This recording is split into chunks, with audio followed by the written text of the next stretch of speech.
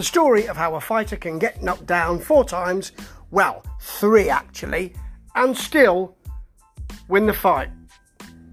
This is the story of Jason Quigley versus Edgar Berlanga. Now, Berlanga was unstoppable in his early days. So many first round knockdowns, knockouts. Moved up in class, some say. Can't get people out of there. He needed, in his hometown in New York City, to shut up the naysayers, to eradicate the threat of Quigley, who has fought more recently than Berlanga but has been overlooked. Not many people thought it would be a difficult fight for Berlanga. They were wrong. Tonight, Berlanga did not quieten the naysayers, let alone shut them up. It was wide at the end, 116, 108. Was it 118, 106? So 116, 108 twice, 108, 106. Hugely wide cards. That's not the fight I saw at all. And yeah, he knocked Quigley down 3 times. 4th one was a fall. Quigley tripped over his own legs. The ref called it a knockdown. What were you looking at? You were right there. But Quigley, trained by Andy Lee, had a game plan. And pretty much, as we saw last weekend, Berlanga was frustrated, didn't quite know how to change that game plan, how to unpick that knot that Quigley had tied. And what that game plan was my movement and my head movement and upper body movement will be better than yours, and you can't just rely on power. As I think it was Sergio Mora, because it was on DAZN. I've got a subscription and it's marvellous to see that. Marvellous to see DAZN. Really good pictures, really well done. Stop knocking DAZN. It's good stuff and they produce regular boxing product. And why wouldn't you want that when you pay monthly? It's great. And well done, Eddie Hearn. Stop ragging on him.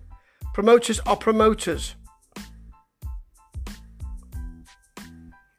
Now, Berlanga's got a tough jab. And in the first round he did show this, but Quigley carried through on his movement, on making him miss, on frustrating him.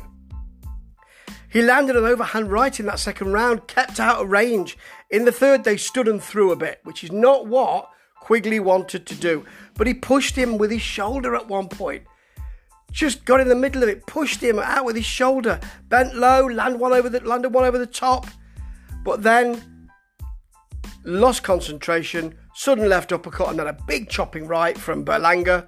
Took Quigley down at the end, and he was up straight away, was Quigley, but it was an incontrovertible knockdown.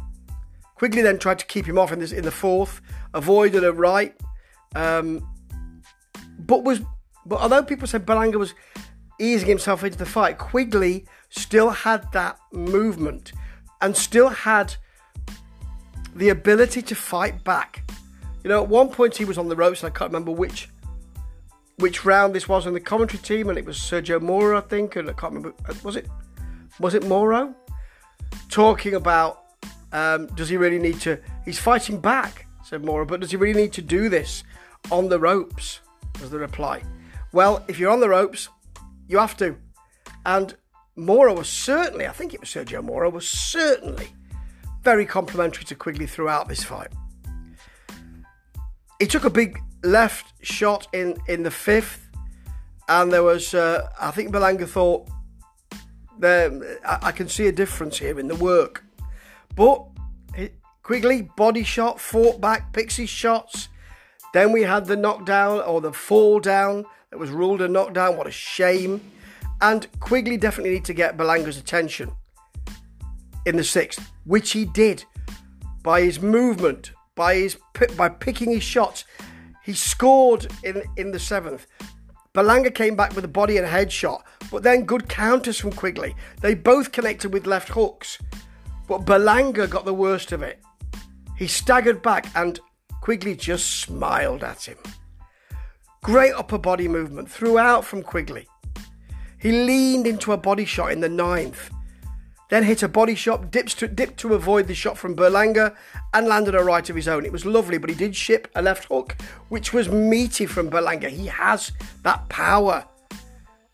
In the 10th, he didn't seem to be draining his tank. Quigley kept moving. Berlanga was searching for him at this time. And there was talk about how quiet the hometown crowd was. And that's testament to Quigley's work too. Do you know how difficult it is to silence a hometown crowd, we were asked. Yeah, that's what Quigley's done. And in the 12th, Quigley avoided a couple of shots but took one on the forehead, which briefly discombobulated him. There were combos from Berlanga, who finally was looking like he was bossing things. Finally looking like he was fighting. Quigley had to hold on to him.